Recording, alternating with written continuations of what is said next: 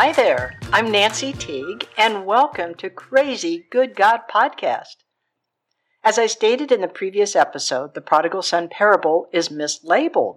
This parable is really about the father and his two sons, blind to seeing who their father really was. Jesus uses these two blind sons to help show us the Father. A dear friend who enjoys these podcasts said recently she didn't like the prodigal son parable because the bad guy got off the hook and was celebrated, concluding, "That's not fair." In our religiosity, wouldn't we agree bad behavior needs consequences, correction, and possibly punishment, right? Jesus teaches on the contrary. The father did not admonish or correct the prodigal for wanting his inheritance now. And he also did not stop him from leaving. The father knew he was young, immature, leading to unwise choices, but he let him go.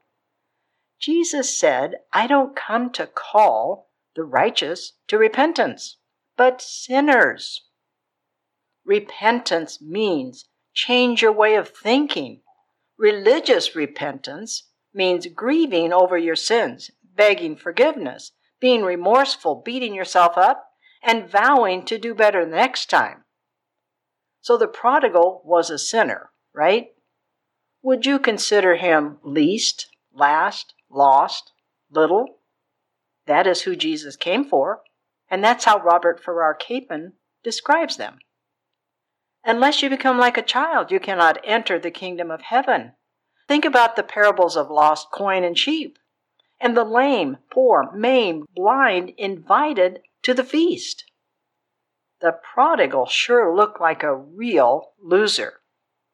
The good news? This loser was destined to be a winner.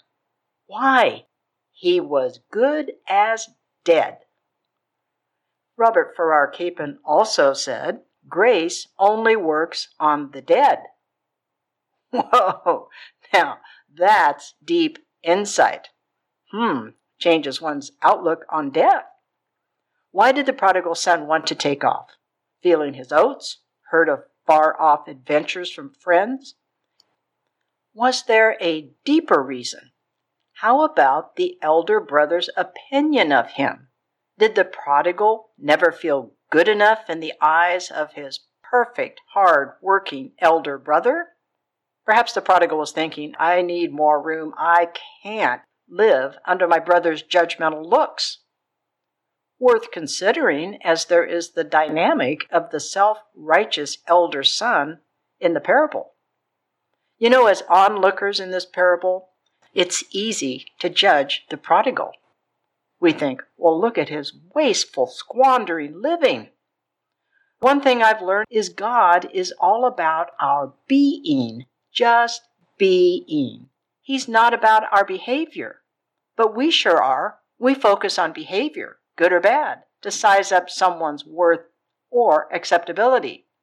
With our focus on behavior, we are compromised on truly seeing our true inherent value, let alone others.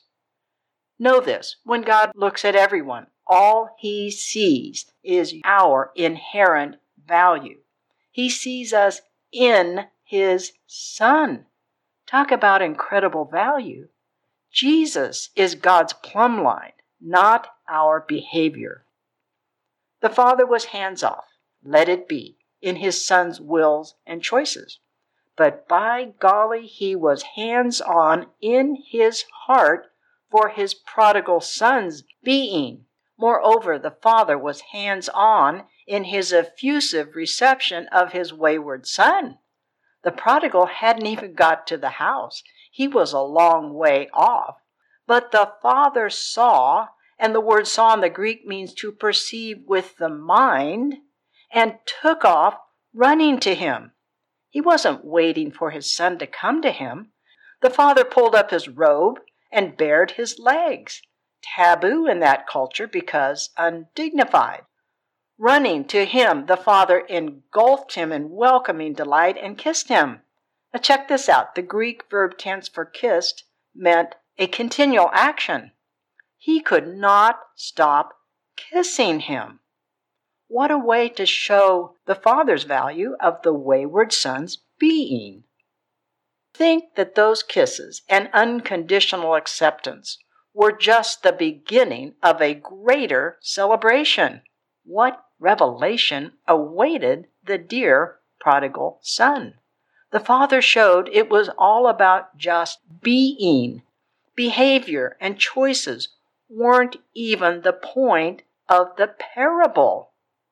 Your Heavenly Father wants to smother you in His kisses because He delights in your being. Until next Wednesday, enjoy your being because God sure does. Bliss to you, and never forget, God is absolutely crazy about you.